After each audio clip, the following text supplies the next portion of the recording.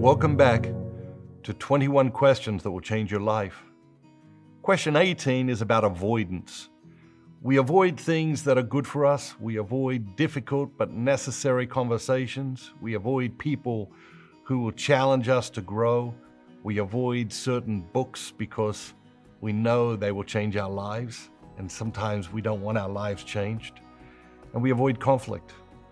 Question number 18 is, what are you avoiding and how is it hurting you?